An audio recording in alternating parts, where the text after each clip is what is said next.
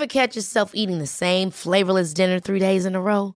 Dreaming of something better? Well, HelloFresh is your guilt-free dream come true, baby. It's me, Keke Palmer. Let's wake up those taste buds with hot, juicy pecan-crusted chicken or garlic butter shrimp scampi. Hello Fresh.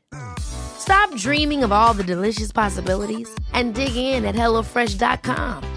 Let's get this dinner party started. I'm Sandra, and I'm just the professional your small business was looking for. But you didn't hire me because you didn't use LinkedIn Jobs. LinkedIn has professionals you can't find anywhere else, including those who aren't actively looking for a new job, but might be open to the perfect role, like me. In a given month, over 70% of LinkedIn users don't visit other leading job sites. So if you're not looking on LinkedIn, you'll miss out on great candidates like Sandra. Start hiring professionals like a professional. Post your free job on linkedin.com/people today.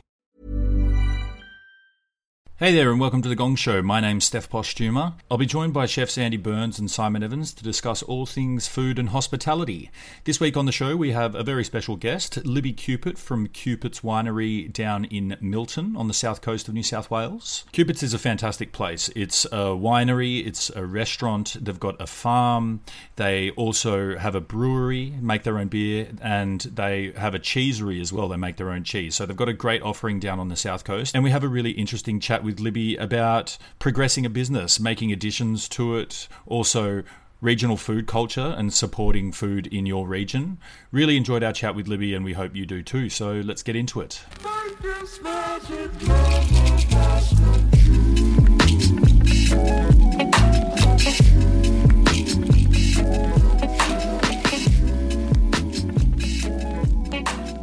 Welcome to the Gong Show. Thanks so much for joining us. My name is Steph Postuma, joined by Simon Evans from Caveau Restaurant. Hello. Andy Burns from Babyface and Two Smoking Barrels. Hello. And we have a very special guest, Libby Cupitt from Cupitt's in Milton. Is it Milton? Milton, Ulladulla, Mollymook, whatever. All over the place. I think I've seen all three. Yeah. Things. Yeah. Thanks for joining us, Libby. We'll start with an acknowledgement of country. We'd like to acknowledge the Wadi Wadi people of the Dharawal Nation, who are the traditional custodians of the land of the Illawarra, and pay respect to elders past, present, and future. Okay, well, Libby, look, I mean, this podcast has evolved, but we've got you on to talk about what you guys do down there and talk about a bit about the differences between trading, on the south coast, down south, and a business like yours is a lot different to the ones that Andy and Simon have.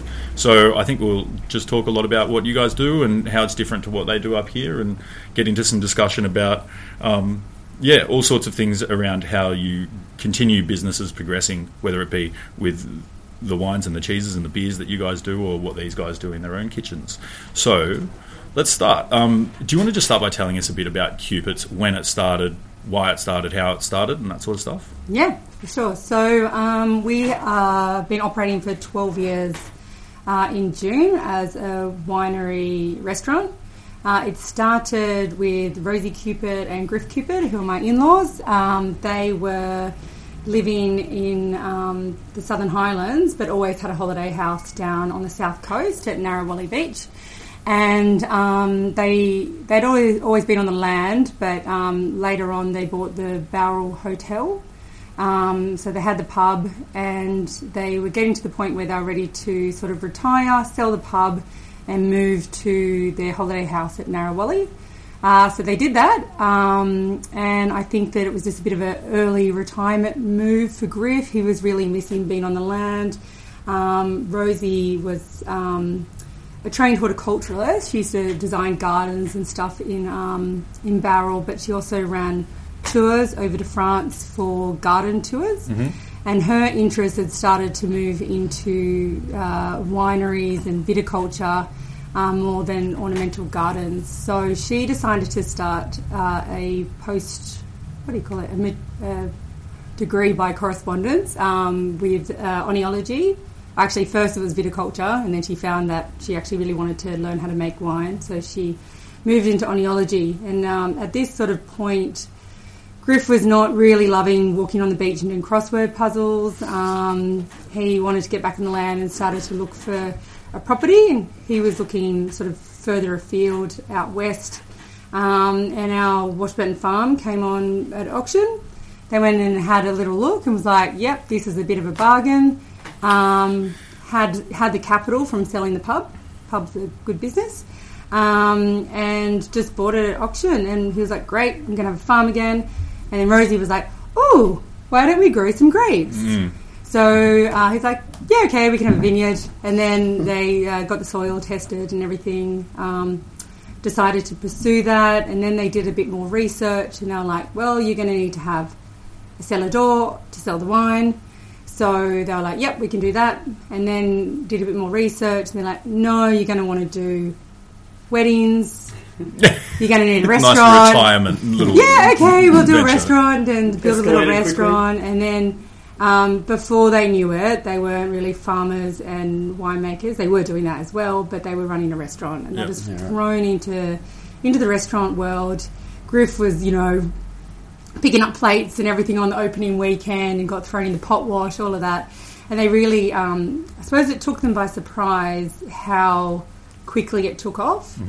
And they weren't, even though they had a pub, they really weren't, they had people managing the pub, so they weren't really in the hospitality field before in their life. So it was a bit of a quick learning curve for them. And then, I think the town needed it. It was just known for beautiful beaches and great places to take your kids. I think, most people in Wollongong and south of Sydney have spent a bit of time in their holidays on the south coast in Ulladulla or Mollymook. Growing up, we all know it for Ulladulla Funland, going to the beach, not really any sophisticated activities. So when we opened, everyone was like, oh, this is great. There's somewhere else to go. So it was really quickly building in popularity. And I should say the view is unbelievable. So it's a beautiful piece of land. It's amazing. So, I'm not too surprised that it took off. But, it then just snowballed. We needed to build a bigger restaurant because we needed bigger weddings. And we just kept tacking things on, I guess, in terms of a bigger bar, bigger deck, dining area. And then we all came to help out because they were struggling. So my husband, Tom, and my brother-in-law, Wally, we were like, oh, well, we'll just help them get out of this sort of crazy growth period. And that kind of didn't slow down, really. It's been growing pretty well ever since it started. We just helped get the operations in place a little bit better. Okay. And since opening as a winery and a restaurant, you've added all sorts of other things which we'll talk about. But can you tell us a bit about the wine? Yeah.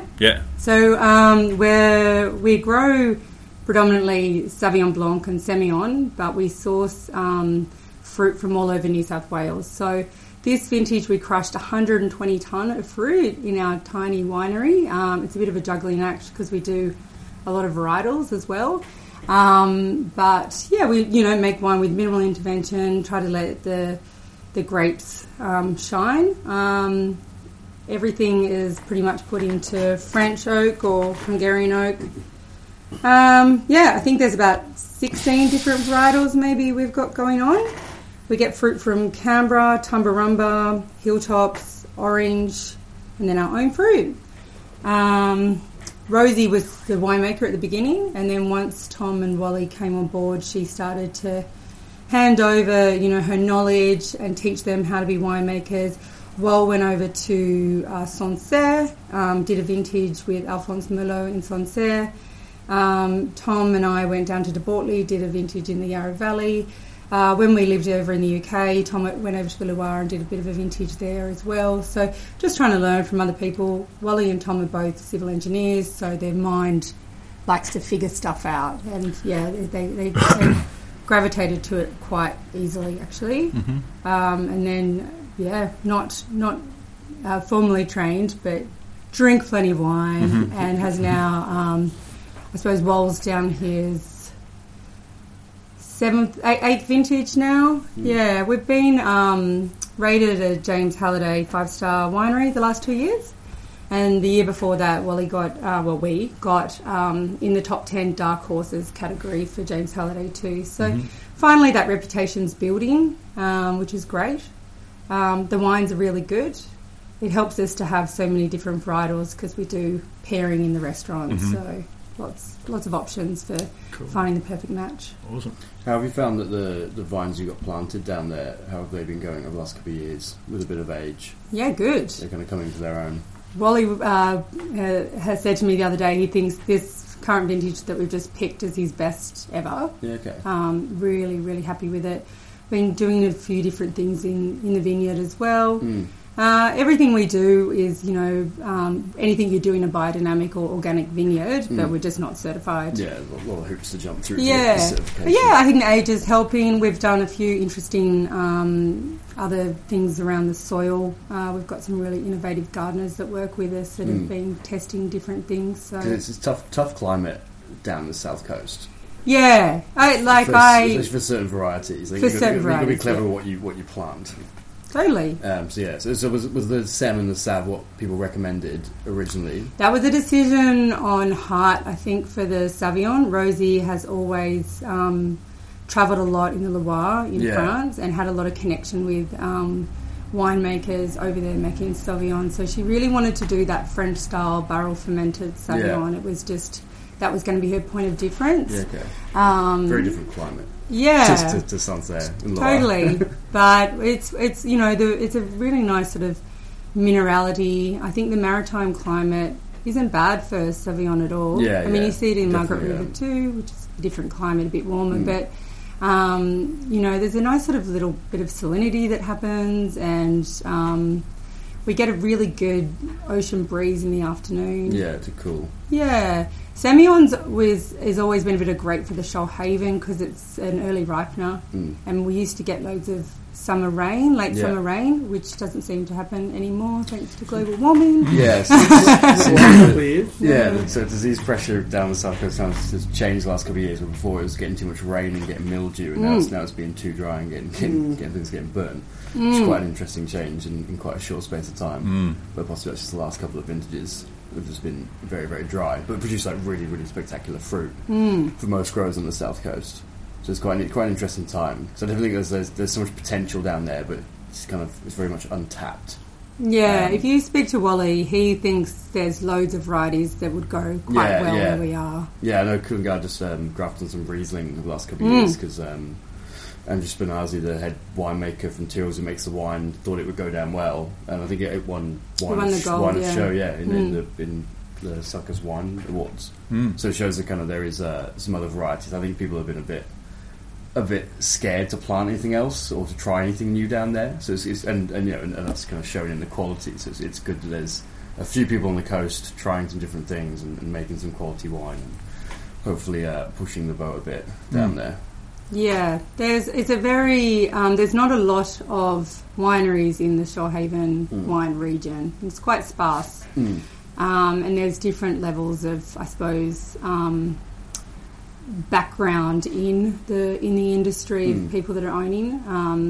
And farming's hard. It's really hard. And when you can source fruit from really good growing areas where it comes in and it's pristine and it's been ripened at the perfect sort of pace and the fruit tastes wonderful, you can understand why there's a real why we do it anyway, that we really focus on sourcing the best fruit we can to make our wine. It's just, the Alphonse Sauvignon's our flagship, it's our baby because we do nurture the grapes, and we've been over and tried to learn the style of France and everything, and we really are quite proud of it. But in terms of, the future for us, if Wally was around the table, it might be different, but growing a lot more grapes is probably just a bit of a challenge. Yeah, definitely. Yeah. Especially when you've got Hilltops, Tumba, based on our doorstep, producing some really, really pristine fruit from growers who have been doing it for 20, 30 years now. There's so many amazing wines coming from that region that people are buying in different companies. The Nebbiolo coming from that you guys make as well, coming from Hilltops is just spectacular. Almost everyone who's making a wine from those grapes from that vineyard have made a really highly rated wine. So it'd be almost a shame not to buy some grapes in there and make some wine if you were making wine around here. We find too, when you we get a lot of phone calls from people now during vintage, and they're like, do you want Fiano? And we're like, of course we do. You know, like it's really hard to say no to these opportunities because we love doing new things too. We love having new wine to drink and to sell. But yeah, like once you sort of start working with different growers, new opportunities present themselves too. Yeah. It's pretty exciting. Yeah, it's cool. Cool. Andy, any questions about wine? I think Simon's covered it. Drink it. So, okay, well, like going back, I guess, when you were explaining about the sort of journey of Cupitt's, the initial growth is like a huge thing. So you go from Griff wanting to get his hands dirty again, and then Rosie saying, "Why don't we start a winery?" And then all of a sudden, you're a restaurant owner, and you're a cellar, and you're one of the only places like in your area that's that type of destination, and very busy and all that sort of stuff like that. Yet, you guys, how long ago did you decide to become a brewery as well? So we opened Cupitt Craft Brewers in 2014. Yeah. Okay. Yeah. So things had at least the opportunity to settle down into a manageable structure for a while sort of, or is it just something that hospitality people are inclined to do, which is just, despite how the sea that they're drowning in, they just want to add new stuff all the time. Yeah. I think that's pretty accurate. Yeah. The thing about winemaking is that it's a vintage, and we sort of thought, oh well, we've got the rest of the year. But then once you start brewing, you need to brew all the time as well. So at first we thought, yeah, we can manage this because Wally he was really into homebrew and he really wanted to be a brewer. So we're like, yeah, we can do this. And we decided to, in a very quick business meeting, just like, do you think we should do this? Yeah, let's do this. All right. No real business planning around it. Because we got a little grant. I put in an application to do the brewery through a tourism grant. And, yeah, right. And at first they said we were unsuccessful, but then someone else was unsuccessful. So they rang up and said, you've come through on the second round, but you need to decide now type thing. So we were like, yeah. Yeah. Not going to say no to that. So, at first Wally was doing the brewing and the winemaking. And then it just became too big a juggle. We kept running out of beer, and he just naturally just started really focusing and gravitating towards the winemaking. So we hired a brewer and started to. That's sort of the first time we got someone else in to produce something because we've always done it within the family. Who's that? Who looks after the beer? So it's now Liam Jackson. At that time, it was another friend, Trevor, who's down at Bridge Road Brewers. Yeah, cool. But yeah, Liam's been with us for over a year, maybe a year and a half. And he was up in Sydney looking for that sea change, I guess. Just about to start a new family. So, we met up with him and seemed like a good fit for us.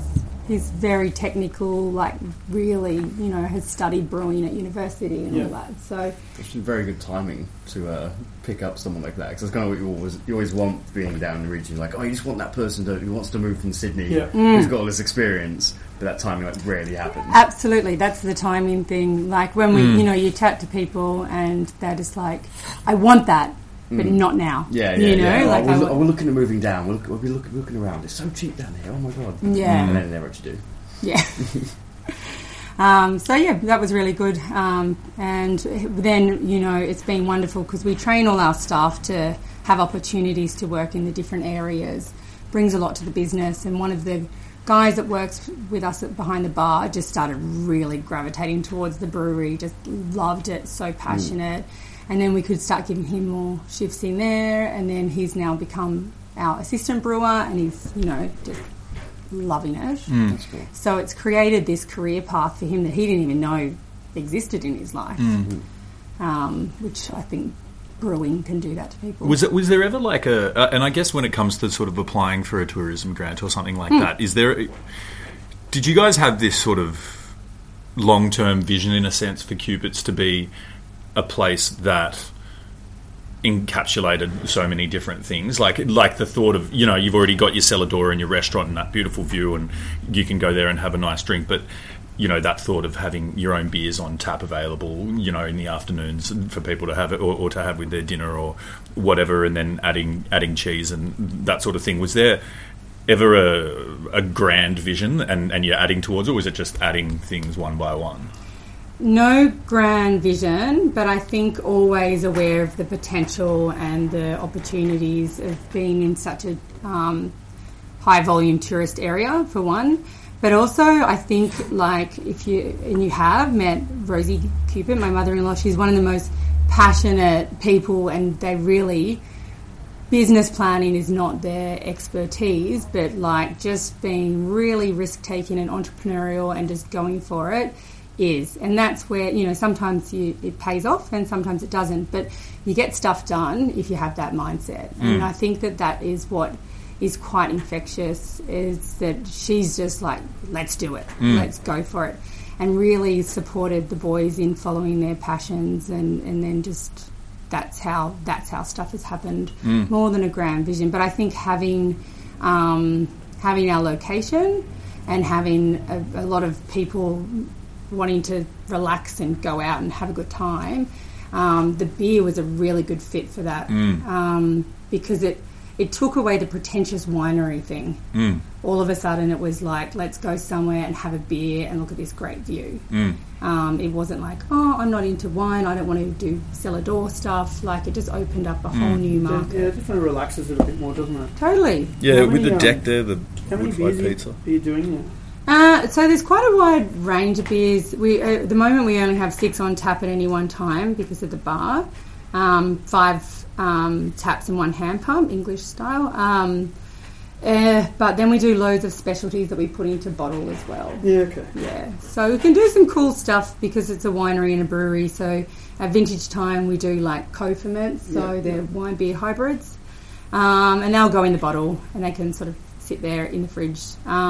We did barley wine, and then every season there's a seasonal sort of beer. We do also like a fresh hop beer with some hops down in Bamboka, near Bega. Cool. So, yeah, just, you know, usually just trying to create new products and something else to keep everyone interested too. Yeah. Beer's kind of almost going through a problem recently of that everyone wants a new beer, especially kind of like beery people. Absolutely. Hop heads, I think they get referred to. Is that a term? I think it's a term. I think, yeah, hop heads.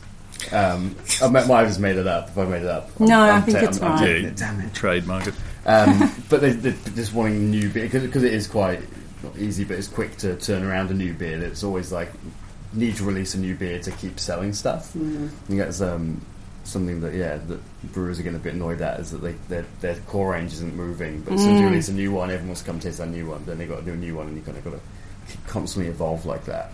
Yeah, you go to a bottle shop now and look in the fridge, and it's just like rainbow central and so many different things out there. Every time I go to a bar around here, that someone's got like, have you tried the new cucumber Kolsch? And you're like, no, I'll give it a go. It's a new brewery. Really? This is a raspberry stout. And you're like, right, cool, okay. What's the sort of breakup between the amount of beer that is sort of served out of the bar and put into bottle and distributed? So we've started to do canning runs with East Coast Canning coming in to sort of get all those core ranges in cans, and then we hand bottle our own.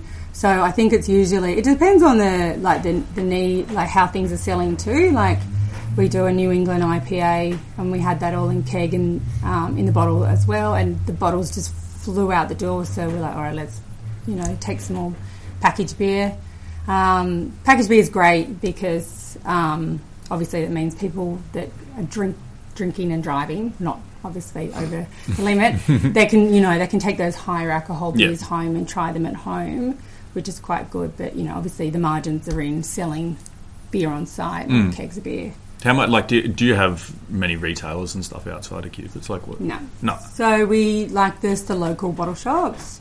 Yep. Mollymook Fine Wines and Justin Lilling Berry, they are the primary people, I think, for the beer. But then we have quite a few different restaurants and stuff that we supply. The Seabull in Kiama, we're always sending them beers. Not so many Wollongong. Oh, actually, I think the Howling Wolf guys have got some beer at the moment, which is cool. But yeah, I think for the beer, you know, it being such a busy market out there, you know, if we were to have a vision for that, it would be that we're really known on the South Coast for beer. So if you're in Wollongong or in Gerringong or in Sentia or whatever, you'd get a Cupitt's craft beer. That would be ideal for us to just focus on that little quadrant. We don't really want to break into Sydney or Canberra where it's quite saturated. It's quite a kind of a good advertise for the space, having your beers and having your wines around. It's the best. It's a double-edged thing where people might go have a beer, ask about it, or have a wine, ask about it, and then end up visiting you. Yeah, for sure. It's kind of like having every other hospitality business advertise your business. It's pretty sneaky. It's good. Yeah. It helps your reputation a lot. Like one thing that I like about I don't know, maybe it's just like this psychological kind of like branding thing, but I think a winery that then starts producing beer, there's this kind of like artisanship branding that goes along with the beer because you're already winemakers. Like you're not just some ripped jean wearing hipster from Newtown who's making, you know, marshmallow IPA or whatever, like because it's cool. That's not a thing. Like, and I don't want to shit on ripped jean hipster wearers from Newtown, but like there's just it's a different brand like kind of thing, and I think that there's a strength that comes along with that. Yeah, the fact that you guys are winemakers, and then now you're making business as sort of like an artisanship that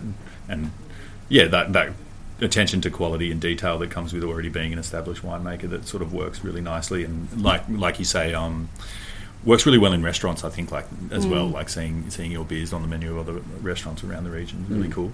I think obviously on the wine side, there's a lot of breweries.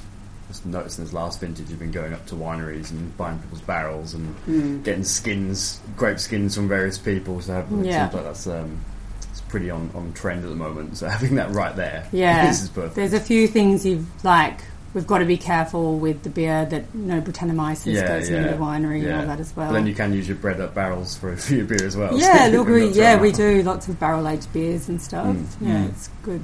It's cool. All right, well then, so that's the beer, and then Rosie decided at some point as well that she wanted to be a cheesemaker. Again, is that just Rosie, just being Rosie? Yep. Yeah. Definitely. It's the worst retarees ever. I know. That's doing nothing. I think I think that particularly it's the most laborious job cheesemaking. Like again, winemaking. I think she was finding, you know, moving around the barrels and doing all that was quite strenuous, and it was time to do something a little bit less physical.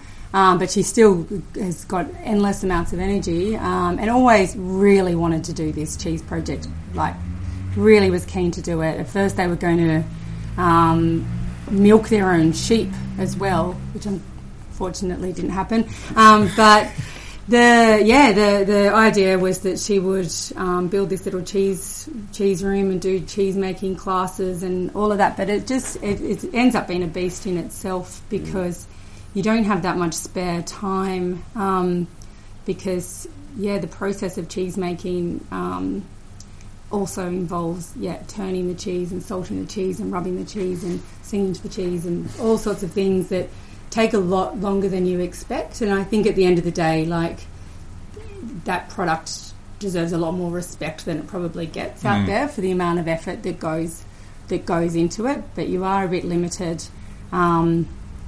with cheese. It's got a shelf life, and it's a tricky product in that way. And you don't it's really time consuming to package it all up and all of that as well. So you need to go to the market where you can cut to order, and there's really like a lot of sales around it that are quite tricky as well.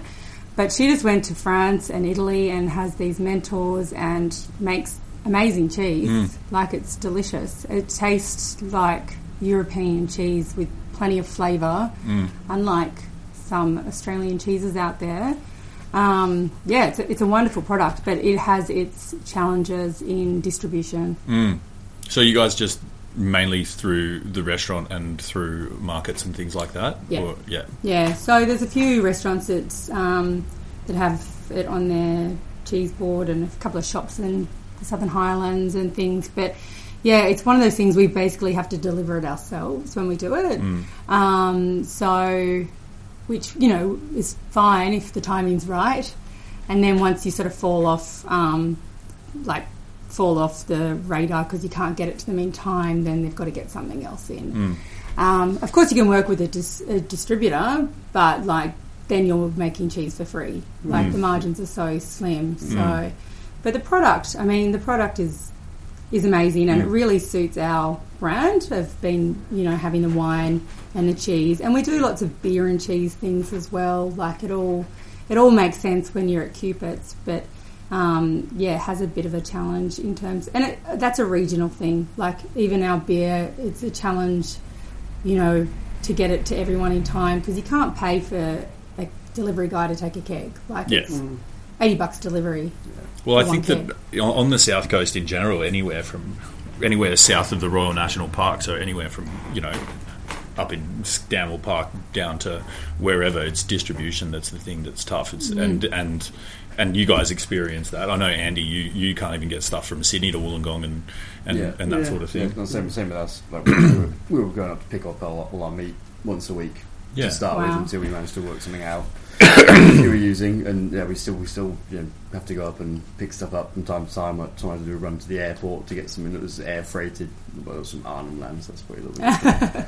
But still, it was just the cost for it to get it to get picked up from the airport by courier and brought down here was just stupid. So we're just like, well, fuck, we'll just drive up and get it then. And it's time consuming. But it's frustrating when you get comments where people go, "Oh, they're charging Sydney prices," and you're like, "Do you know how easy it is to get goods in Sydney?" Exactly. And that argument's always been some of the worst one because it's like we don't pay less for stuff because we're down here. We don't pay our staff. The award. It's the Wollongong Award. It's $2 cheaper. It's not like that. Like gas isn't electricity isn't cheaper. Gas isn't cheaper. Like nothing's really cheaper. Rent possibly.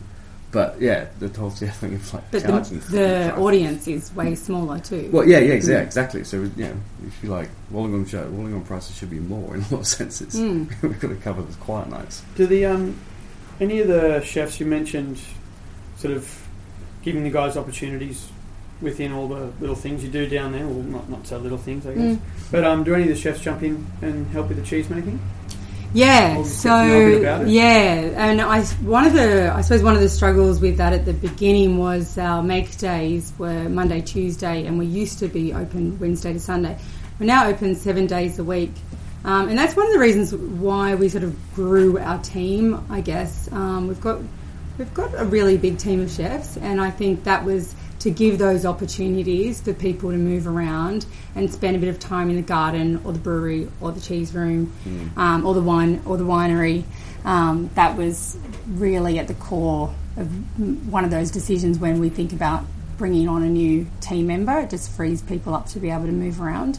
It doesn't happen as much as we'd like it to happen, but it does happen, and it has a really wonderful effect on menu development and creativity when people actually see the process. But the other thing is they help improve the process. Like even our brewer spent a day in the cheese room, and being so technical and process minded, he's like, "Oh, should you maybe do it this or that?" Like everyone can add so much. So for sure, and educating staff, I guess, about the products that you do by actually being hands on. Totally, is super important. I think that's something that Moon Acres do up in the Highlands. They get all their staff from the cafe, spend 1 day a week on the farm, and sort of rotate out of that, which is I'd happily really do that cool shit as on well. my day off. Yeah, just to learn. I used to do that stuff when I was an apprentice on my day off. Like going. You were at a winery as well, weren't you? Yeah. Yeah, when I was in for the first 3 years, and then I was in a place had like a seafood wholesaler underneath, and I used to just get them to save me a Sydney Market tub of flathead so I could go and skin it after work. But then I could skin the shit out of a fish. Exactly. Break down a whole fish, and now that's a really good skill to have when you're like a third year apprentice. Yeah. 4th year. Well, yeah, I think there's only 2 years in apprenticeship now, isn't there? I don't think they do that anymore. 3 weekends in a row, I think. Yeah. Anyway, that's another. So, Libby, I guess what I wanted to get to in like a sort of a general discussion is the idea of like progression. I think that it seems that what you guys do down there, like the adding of the cheese and the beer and those sorts of additions, come from just a genuine interest in these sorts of things and an entrepreneurial spirit. Is there any thought that, all right, we want to progress and we want to keep adding these new things as a part of our business model to make it more profitable? Like, is there any of that type of motivation as well? Because I know that, you know, in other areas, and you guys might comment on this and stuff, you guys will get left behind if you don't progress your businesses and continue to sort of innovate. Like, is there or yeah, I mean, what would you say sort of that balance is between adding to your business model and making it more profitable and making it more of a destination, and just doing it because you guys wanted to do it? Like, are there areas that you've added that haven't been profitable or haven't been a good... Absolutely. Yeah, okay. Yeah, 100%. I'd say that it's been more of a challenge than anything is to give every department enough time and consideration and, you know, where to direct your marketing and everything. It's really hard, but we find, you know, I'm always saying our unique thing is we make our beer, wine, cheese, have this amazing kitchen garden, we grow beef. And all of a sudden you're like, I'm talking and I sound like one of those multi-cuisine Asian restaurants or something. Like you're just trying to sort of spreading yourself too wide sometimes, and it'd be really nice sometimes to just go, oh, I'm just a restaurant, I'm going to focus on that. But we've sold ourselves and pitched ourselves as being sort of your one-stop shop to South Coast produce and wine, and that's, you know, that's a really unique thing. But it's very much a challenge to give everything the energy it needs to grow that department and to understand everyone's needs as a manager of that department too. So we've got, like in summer we had 80 staff. So that's a lot of people management and a lot of expectations to manage of where you're heading that person's interests as well and how it fits into the bigger picture. And I think that that's what's been our biggest challenge over the last couple of years with the growth, is just how we can share those different levels of resources that go into having to pitch our different products. None of the departments, like and the things that you've kind of ventured into and created are small things either. It's like cheese, you know, is a whole other world. You want to have, and I've walked through the garden, like it's big, it's beautiful, like, but to look after that and maintain it and be able to make the produce good is a whole nother, like, kettle of fish. Again, beer, like you need the right people, and as you say, you need to sort of give them the time and the resources they need to make it, you know, like a good product. Otherwise, what's the point? And it must be a massive challenge to sort of keep the consistency up and keep that quality there and keep it going and keep people focused and interested. Yeah. And I think we've also got like the restaurant's been going for 12 years. It produces amazing food. It highlights all the gorgeous stuff for the garden. Everything's really kind of, that's, you know, it might do up to 100 covers per service. It's very consistent. It's been that thing for quite some time, but everything else it requires. For instance, our casual offering, that is the biggest challenge we have. How do we get all those people that are coming out, sometimes it's 800 people on a Sunday, how do we give them a great experience too? How do they walk away going, oh, I tried Cupid's beautiful food from the garden and their wine and cheese, like, because that's what they're all visiting for the first time or the second time, and they're all probably got expectations like the same as the people in the dining room. So It's always a challenge scaling stuff. But that's always our thing when we do. 50-seater restaurants. So as soon as we go anything above 60, we're like, oh fuck, how do we keep the consistency? Because we know it's our name on something, it's our product. So even if we're doing a function for 350, what we do is and how we do it. That's the most important decisions we make to try and do something that people are still going to be like, holy shit, that's really good. And doing it at even different price points is hard as well. Trying to do the same consistency and the same standard of food at different levels, and that's always the thing. When your name's on it, you've got to make sure it hits the marks. If you are doing pizza on a Sunday, it's still going to be pizza where people go, oh shit, that's really good pizza. It can't just be like flinging out shitty pizzas to feed the masses, because those people won't come back. Like they have expectations. If they go, oh, that Cupitt was rubbish, they might have had the cheapest thing you do, but they'll still judge you based on that. So you do kind of have, no matter what people are paying, you can have one chance to get them to come back to your venue, and that's pretty key. So what, like, going back to sort of the idea of progressing a business, obviously Cupitt's has opportunity to expand into different things that you guys don't, just because they've got the space. How do you guys, firstly actually, what, like, when it comes to progressing for you guys, do you think is it motivated by just because it's something you want to do in a similar way to some of the things that Cupitt's are doing? Or is it also, do you feel like there's an expectation that you're constantly progressing and you feel like you have to progress, your menu, your restaurant, your service, all those, your wine list, all those sorts of things to keep up with the market and the expectations of the market? I think ours is always based on, we need to make enough money to do exactly what we want to do. Right. Because we don't tend to do something just to make money, as it were. It's not like we'll do, we'll change this menu. Like, we're going to keep pushing and putting stuff on the menu, which is probably a bad idea in a lot of ways. And a lot of changes we're going to make because we think that's going to be the better experience, but we could alienate some people by doing that. All these things. So we try and look at stuff where we can basically progress in a way that's going to make us more money to allow us to do progress more. In a kind of weird sort of cynical way. So things like doing more outside events is something we've done in this year, actually, heaps more. So doing things like that where we can use our names, use our reputation to do things at other places, whether it's weddings or conferences or all these things. They're quite very, very, very viable financially to do, and that just allows us to be able to keep doing whatever the fuck we want in the restaurant. So things like that is kind of where we're trying to head. So most of our decisions are rare, especially in the restaurant, from the kind of Tuesday to Saturday dinner service, are rarely led by money. Probably the opposite. Yeah. In a lot of ways.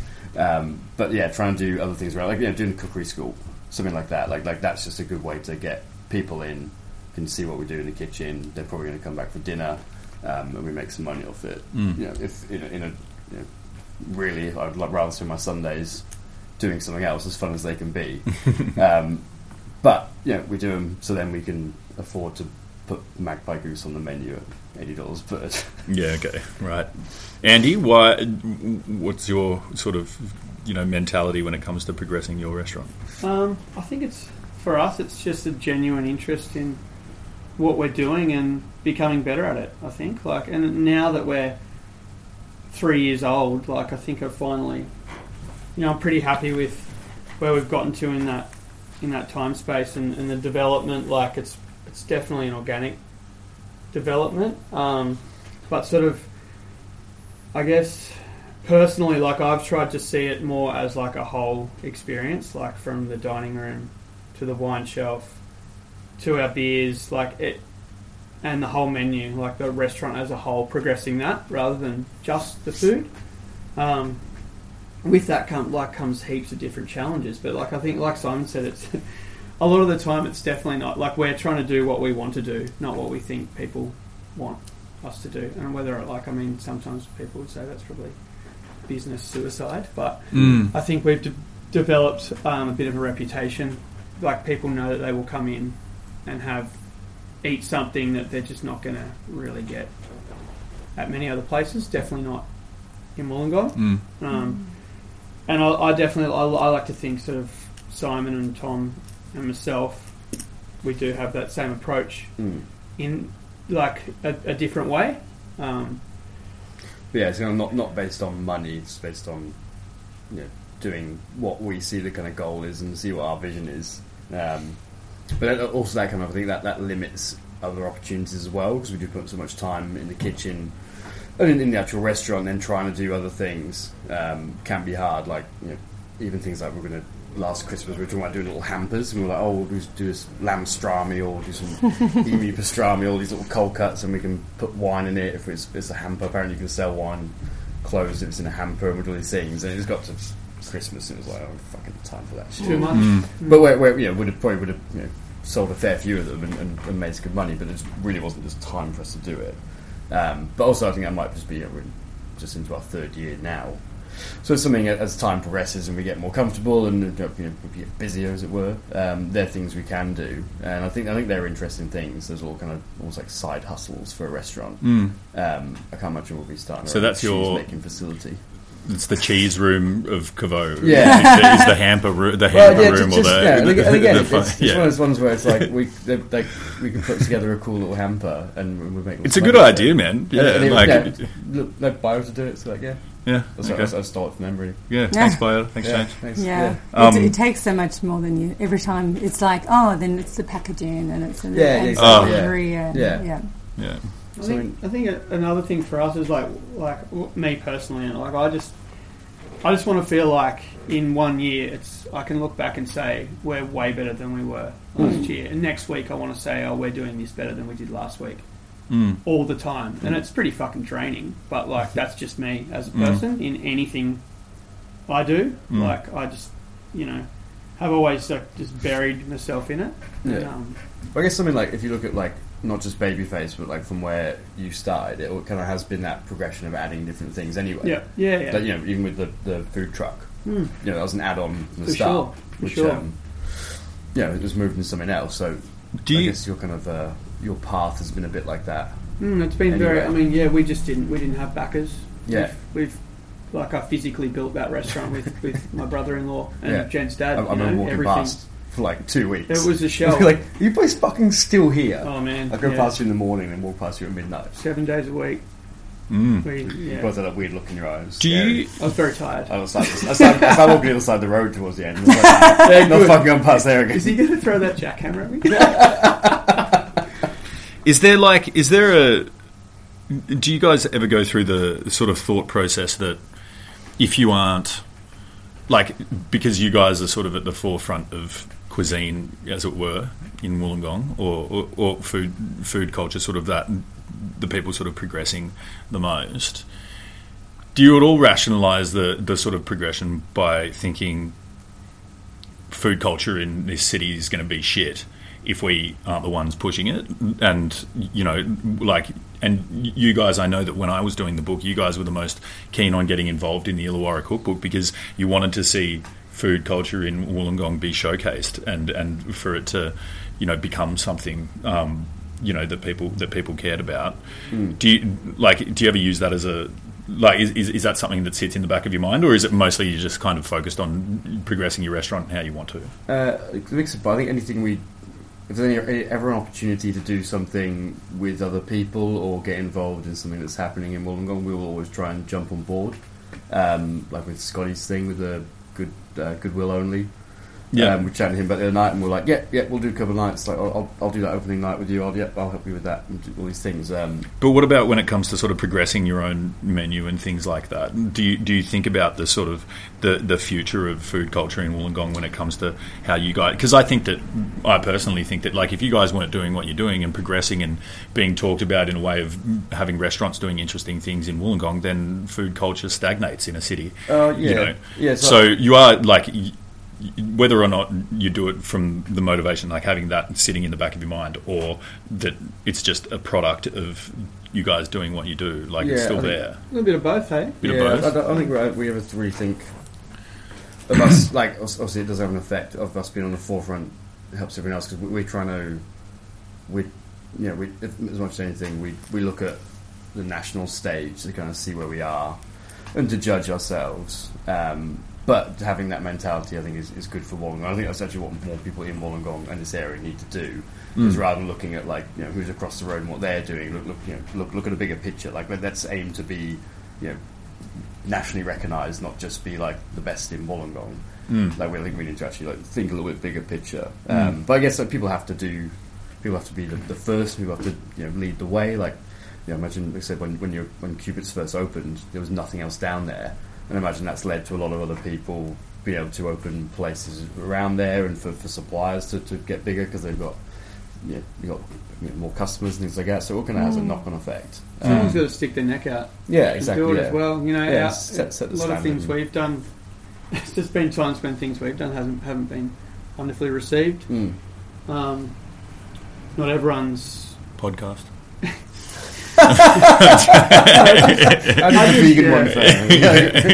don't know, but at the end of the day, I think you've just got to keep doing what I think to add to Simon's point, people should definitely be able to do what they are passionate about and what they really want to do within their business, and maybe sometimes I think people need to sort of realise that if they just do it, it will be well received, because people are looking for something. They're not always looking for the same thing everywhere. People can get. It's hard when it's money driven. You got to pay your staff, you got to pay your bills, and you need people coming through the door to do so. And people have different ways of making that happen. Yeah, I always think if you kind of see places like bars will have really good cocktails, really good beer, and then just average wine. And then you say, oh, why wouldn't we change your wine list up? And they're like, we don't sell much wine. It's like, well, if you don't have good wine... I've got a reason for that. Exactly, yeah. And then, so I'm big thing of if you do a good product, the people who like that product are just more likely to come for you, and then you will sell it more. So I think, and if you have that mentality, and I think it's happening with wine around Wollongong. You can get a good glass of wine in most bars in Wollongong now. And it's not just the $2 bottle they're selling for $8 a glass anymore. So I think that progression has been led by ourselves, Babyface, Crosby, because people have that expectation of getting a good glass of wine. So I think if you make cheese, people will eat it.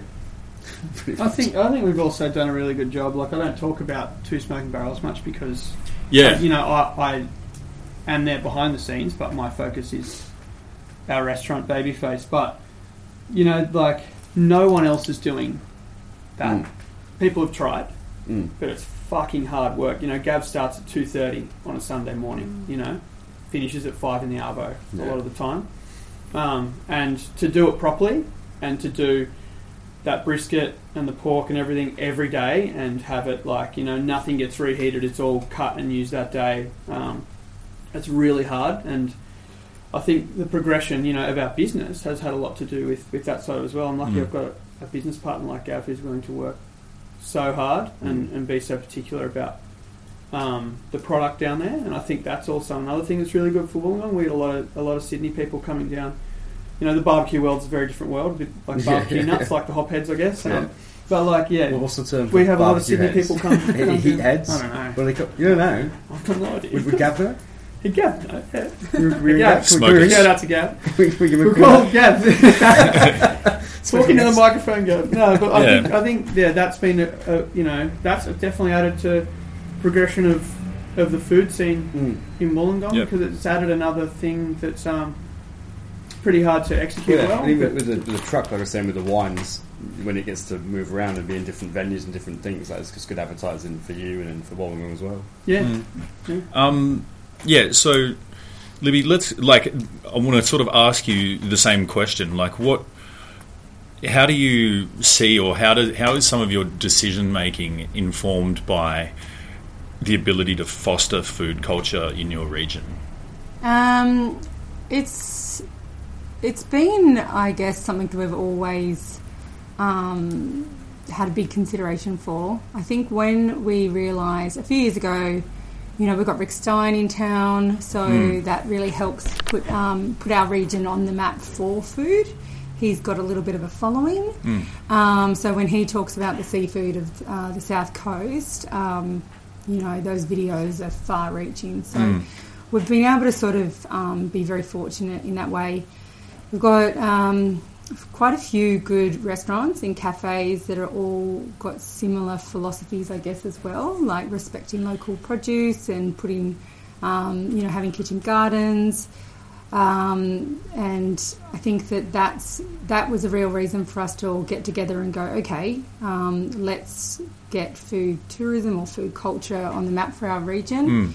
We started an organisation. It took years to put together. We called it South Coast Food Alliance. And we did events together, and we really, tried to put a lot of resources and time into trying to really build that up. But as the nature of having a restaurant, a hospitality business, we all just ran out of time, to really keep going.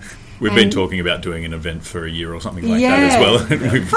If you go and find me someone to organise it, we'll do it. But there's just so much around it, and Shoalhaven Tourism's really good. We work with them quite closely, and Destination New South Wales, and we understand that those organisations have a real strategic objective to put food and wine culture up there to drive the visitor economy, I guess. So we've been able to piggyback a bit there and get some good PR and also check in with them of, what we should be doing, helps with getting some funding here and there as well. So I'm not sure about Wollongong's council objectives for food tourism, but that's been really helpful for our area, having that bigger body support, doing lots of media campaigns and all of that as well. So do you see a lot of sort of food tourism, like specifically people who just come to Cupitt's or come to your area for food and wine experiences? Yeah. Yeah, right. Okay. Yeah. Cool. Because it's always hard to, I don't know, I'm going to think out loud here, but it seems like positioning a region as a food and wine destination. I think one thing, the closest place here that really stands out is the Southern Highlands because of its agricultural history and maybe history in general, but definitely a place like Biota, having a two-hat, really nationally recognised restaurant in a place seems to be something that brings a lot of people to a place as a destination.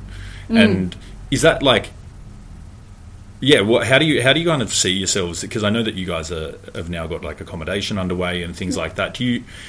Because I think, how do you look at sort of progressing your business or whatever to be that sort of destination experience? Obviously, you've got the help of the council and stuff like that, which is great, and it's great to see that you are experiencing specifically sort of food and wine tourism and stuff like that, but are you doing other stuff to sort of position yourself as that destination experience? Yeah, so I think the big thing that we've realised in terms of getting new business is the experience market, and that's what the tourism bodies will really try to push you to go down if you want to get and, places like Biota are really successful in that as well. They've got great proximity to Sydney, so they get a lot of people just coming for a day trip, where we are not necessarily a day trip, maybe a day trip for Wollongong, but not a day trip for Sydney so much. So we've got to look at ways we can get them here for the weekend or for a couple of days. So it can be partnering with other accommodation suppliers. It's coming up with different experiences. So it's solving their problems. They're like, okay, I'm going to go there. I'm going to do the tour. I'm going to have my 3-course meal with paired wines, and then we're going to have this cheese board. Or just packaging things up really helps make people think it's a food and wine experience rather than just a dining experience. So do you sort of work with other businesses as well? So sort of say you're putting that experience together for someone that's there for the weekend. Okay, we'll go to Torwood for breakfast and then come to Cupitt's in the afternoon and have a pizza, or you know, and what sort of collaboration with other businesses to make that experience of your region? Because a beautiful thing about where you are, like the Milton Ulladulla area, is the food. Like, it really is. That through St Isidore and Tallwood and Milkhouse and you guys and Bannisters and the other businesses, like you can spend a week down there and have a fantastic meal every meal. You know, it's a really cool little South Coast hub, and it's kind of considering the population as well. Yeah, exactly. Like, yeah, it's not huge. So do you guys collaborate with other businesses in order to sort of make that, to fill that weekend out? Yeah, I mean, that was the intention of South Coast Food Alliance, really, was we've got a website, be able to, everyone can put their bits and pieces on there, and people could have, like, create a little itinerary.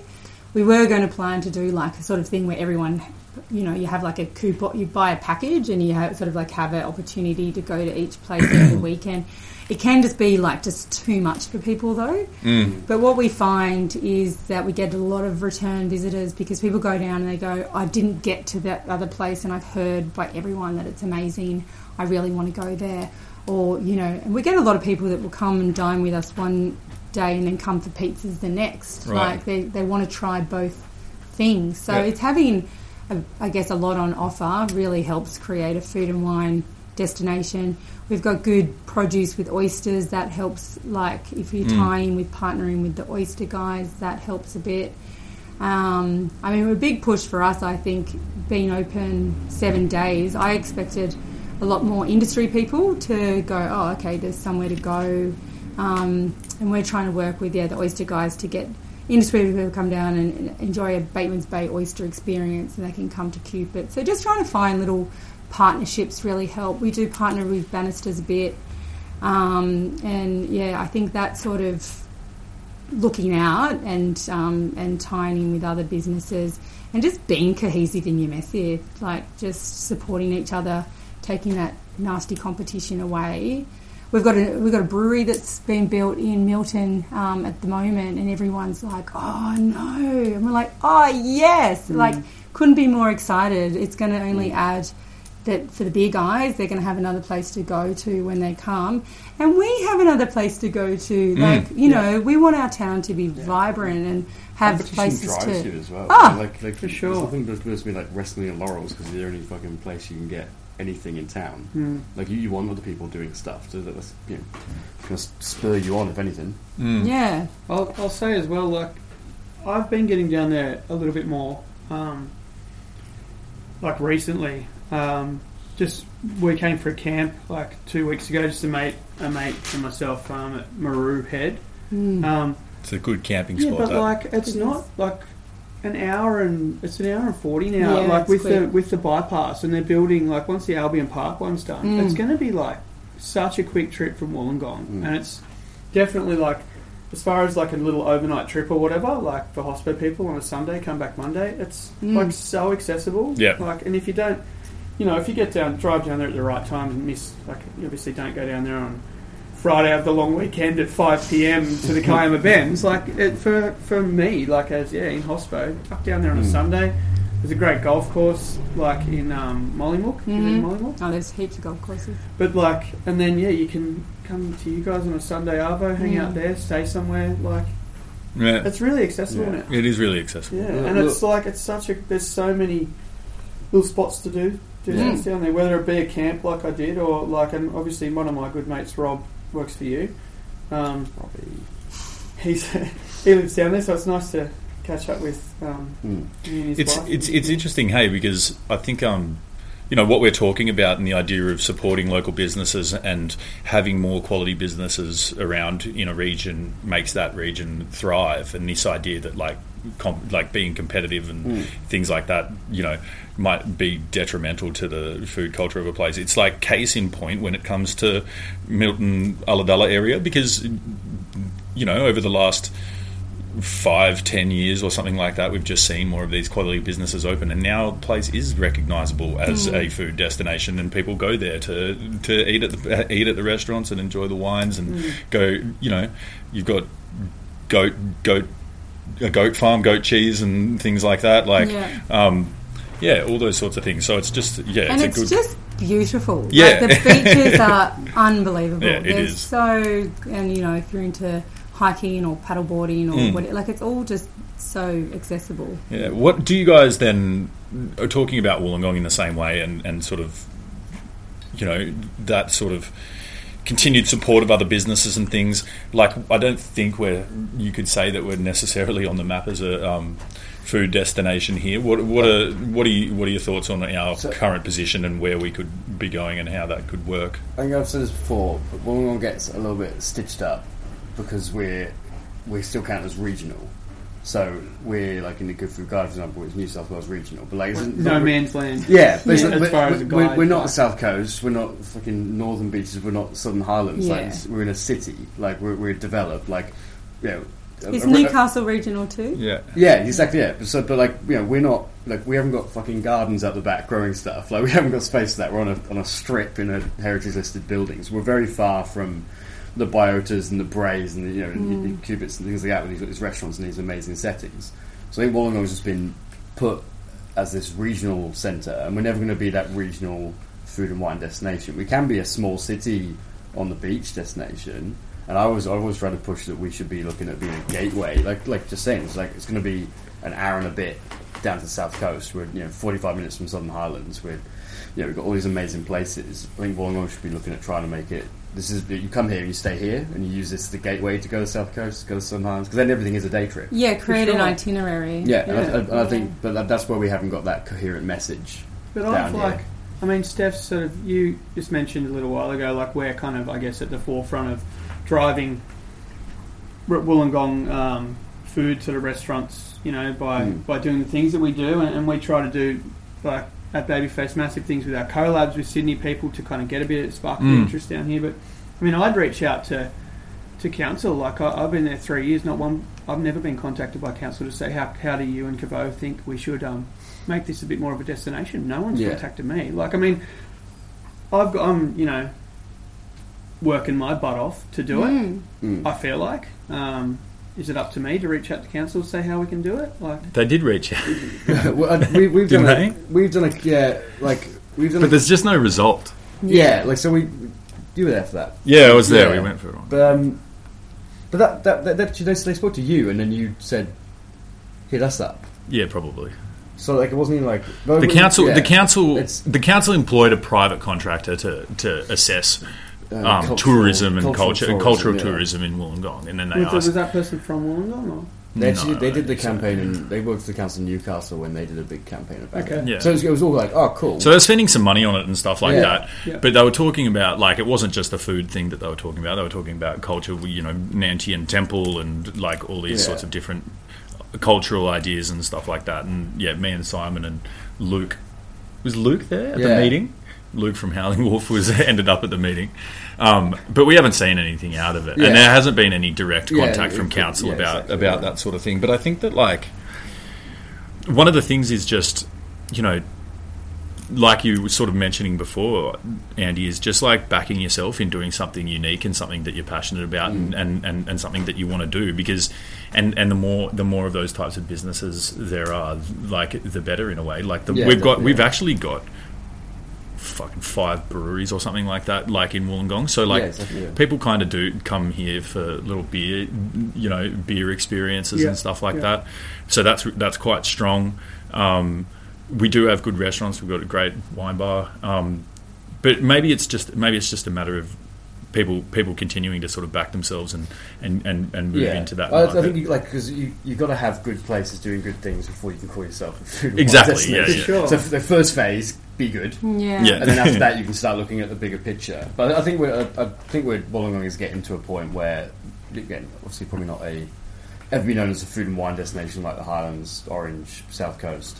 But we can definitely push ourselves as a vibrant city with good dining and drinking options. And that's kind of more the future of Wollongong, I think. Yeah, I mean, you've got such big opportunities having a university here. Exactly. Visiting friends and relatives to all those students. We see a lot of when that. Mum and Dad are going to pay, come to. The one interesting thing we did learn from that cultural tourism thing is they found that just the majority of people just literally bypass Wollongong on the way to the South Coast. Yeah. And because we're not, I think also people in Sydney just see it. This is almost like a small Sydney, so they're like, oh, we'll go to some. Well, it's always hard. I think the industrial history of a place like Wollongong as well makes it tough. That's what people say. So. Yeah, and it's the same with Newcastle. It's always hard to think of these sorts of cities as anything but having that industrial heritage. Whereas, I don't know, maybe the northern suburbs and stuff like that shed that identity a bit. I think so. Yeah, but they've just been. Yeah, I think that people, Sydney and stuff, people think that Austinmere and Thirroul are like the little cool cultural and little foodie cafe homewares shoppy hubs. Yeah, exactly. They either stop there and then go back, or keep going further. The Grand Pacific Drive though must bring people this way to Scarborough. That's the thing. Yeah, it's like maybe. Yeah. I mean, the view is pretty good. Yeah. They stopped. They just stopped there. Yeah. That's their Wollongong stop. Yeah. Went to Wollongong. All right. Well, look, we've done plenty of time. Is there anything that, at this point that you guys want to add? I'll ask about events and stuff in a bit, but is there any other thoughts on sort of what we're talking about, progression and fostering food culture and collaborating with other businesses? Anything else you want to talk about, Libby? No, I think you guys. We covered a good amount. All right, good. Cool. Let's wrap up. We didn't do events last time we did it. What have you guys sort of got going on at Cupitt's at the moment, sort of event wise, and new? I know you're renovating your kitchen and you're putting in some accommodation and that sort of thing. Yeah, it's a bit of a busy time, I guess. We do live music every Sunday, so every Sunday from 12:30 to about 3:30, 4 o'clock, we have music. Tommy on the trumpet. Yeah. My husband's in a band. He gets a few gigs. So we have, and what we've found, we've just recently come off having crazy Easter and crazy Mother's Day. And what we did, there's a local band that Tom was in as well called the Swaggers, who... Great band. They wrapped up, and we had we decided, because everyone in town was going to come, we decided to ticket it and make it a charity fundraiser for a lady that was suffering motor neurons disease. And everyone loved it, and it was all controlled. We sort of staged it so everyone turned up at different times as much as you could. And we were just like, that was a breeze. Normally we get slammed. Everyone arrives at the exact same time. There's 200 pizza orders in within 45 minutes, and then everyone's waiting. So it was really successful. So we decided for this June long weekend to do the same. Unfortunately, our goat farmer that we get our goat's milk from has had the bank foreclose his business due to the drought, financial issues from drought, I guess. So it's really sad for his family. So we're going to raise money for his family. So over the course of the weekend, we'll start with our winemakers dinner on the Friday night. Then on the Saturday and Sunday, we've got live music. Tom's band's playing again on Sunday, Soul Tonic. But we've ticketed so we can raise money for him and control the crowds. So, because you just don't know, 2,000 people can turn up on a long weekend, and it's just too many for our infrastructure at the moment. So, that's our June long weekend plan. Cool, awesome. Come see us, get a ticket. You guys, events? We've got Pilot in 2 weeks, I think, somewhere around there. June 4th, 5th, Tuesday, Pilot's Wednesday. a restaurant in Canberra, for any of you who don't know. It's So we've not got... actual Pilot. We've got Mal Hanslow. Who's not a pilot. Who's also a pilot. Head chef down there, and his sous chef Barry, coming up to cook with myself and the guys. So there'll be 6 of us in the kitchen, which is... We're only going to take 40 bookings each night. There are a few spots left both nights. What are the dates? Can you give us the dates, please? Yeah, June 4th. I did. Sorry. You were too busy talking about pilots. Yeah. No, June 4th and 5th, Tuesday, Wednesday. From 6. And Ross and Dash, the owners, will be on the floor. Sick. With Jen. And they're all super lovely people. Yeah, we'll take some hospo people at the bar from whenever. Nice. Probably one I'm most excited about of our collabs that we've done. It was really nice cooking down in Canberra with those guys, and they're just lovely people and fucking very talented. Mal's a really talented chef, and he's worked in some great restaurants. And Ross and Dash are also, Pilot, if you're in Canberra, is such a good restaurant. Go if you're down there. Hit her up. And then we've got Tofa from Wildflower Brewing and Blending on the June 30th, Sunday lunch. We haven't really marketed that one yet at all. We're just kind of deciding what we're going to do with that. And then there's more. We'll talk about more on the next one. Cool. Yeah. Simon, any events? Yeah, we've got 3 cool wine dinners locked in. So we've got Leckenfield, which is super fairly established Coonawanna winery with 100-year-old vines. Next month, and I think this is July, we've got Yarra Yering, we've got Sarah Crowe, who's winemaker of the year a couple of years ago, originally from Wollongong, coming down, and they don't do too many wine dinners, so super chuffed to have her coming. And then we have Ravensworth from Canberra, Brian Martin, coming down in October, which I'm also super excited about. He'll be a good one for the potty if he wants to get involved. If he's get some of his get him to bring some of his sourdough mother. Yeah, he was at the restaurant the other night telling me about his sourdough mother, 14-year-old sourdough. Wow. Yeah, right. That he got tested in San Francisco. He'll tell you the story. Yeah, very interesting guy, Brad. Cool. So 3 dinners I'm really, really happy to be doing. Awesome. There's probably other stuff coming up. Just trying to get through. I want to shout out a couple of things as well. If people haven't heard yet, Hidden Harvest, our local food waste warriors, not-for-profit organisation focusing on educating people about food waste, now have their own space on Crown Street that they got as a part of the Renew Wollongong project. As a part of the Renew Wollongong project, they were basically given a free lease to be in one of the vacant commercial spaces up on Crown Street, and it was like a 30-day rolling lease. Anyway, they're at a point now where they now have to start paying rent.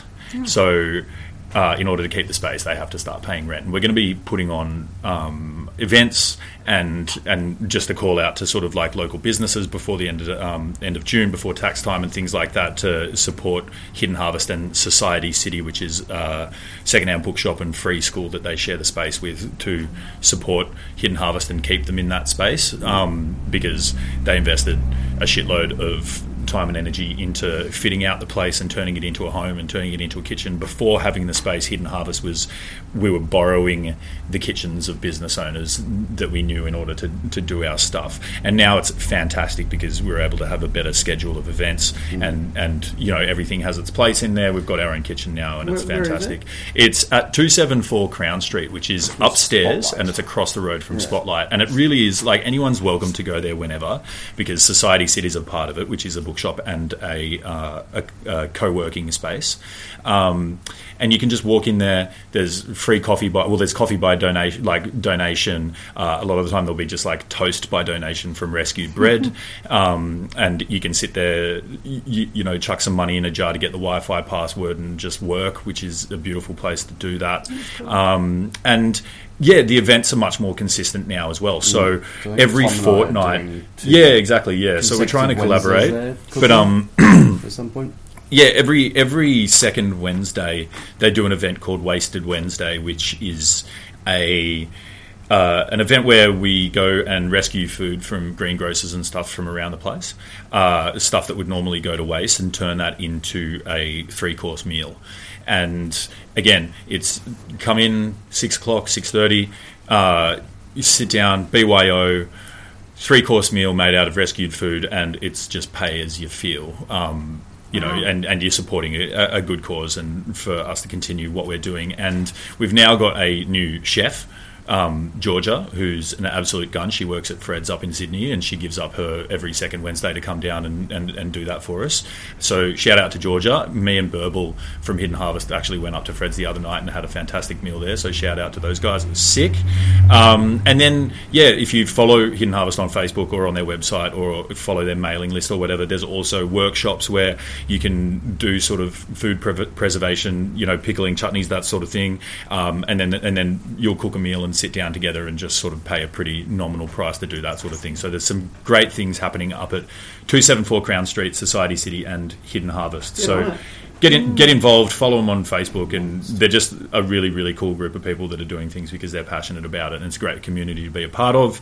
The other thing that I want to plug is my radio show. Again, if you haven't listened to it, it's starting to get actually good. So I've had before Before the election, I had like local members. I had Sharon Bird on, and I had Rowan Huxtable on for a while. Yeah, so yeah, no, I've had like members of Parliament on and things like that. I've got, I've always got a bunch of cool guests coming on because there are a lot of cool people around the Illawarra that are doing interesting things. You know, access to people from the university in terms of talking about environment and stuff like that. So if you're interested, tune in 8 p.m. till 10 p.m. on your Tuesday nights. Banger after banger after banger. Banging tunes on the as music well. front. As yeah, well, we get local musicians to curate the playlist. Yeah. So we've got great tunes also as well. 106.9 Vox FM in the Illawarra, or you can just Google stream Vox FM and you can find it.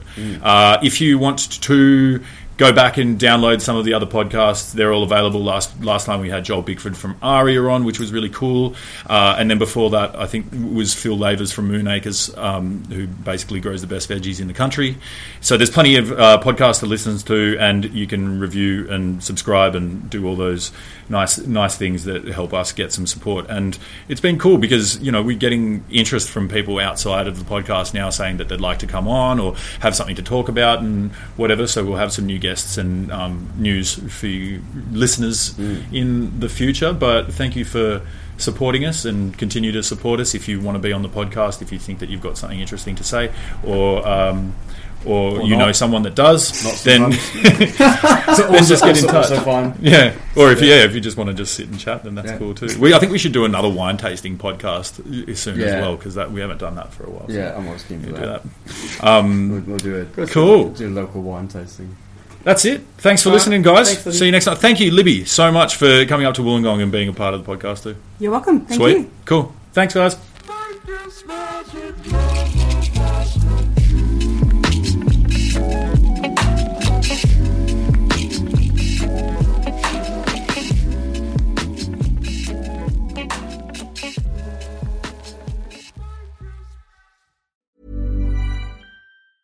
Ever catch yourself eating the same flavorless dinner 3 days in a row? Dreaming of something better? Well, HelloFresh is your guilt-free dream come true, baby. It's me, Keke Palmer. Let's wake up those taste buds with hot, juicy pecan-crusted chicken or garlic butter shrimp scampi. Hello Fresh. Stop dreaming of all the delicious possibilities and dig in at HelloFresh.com. Let's get this dinner party started. Even when we're on a budget, we still deserve nice things. Quince is a place to scoop up stunning high-end goods for 50 to 80% less than similar brands. They have buttery soft cashmere sweaters starting at $50, luxurious Italian leather bags, and so much more. Plus, Quince only works with factories that use safe, ethical, and responsible manufacturing. Get the high-end goods you'll love without the high price tag with Quince.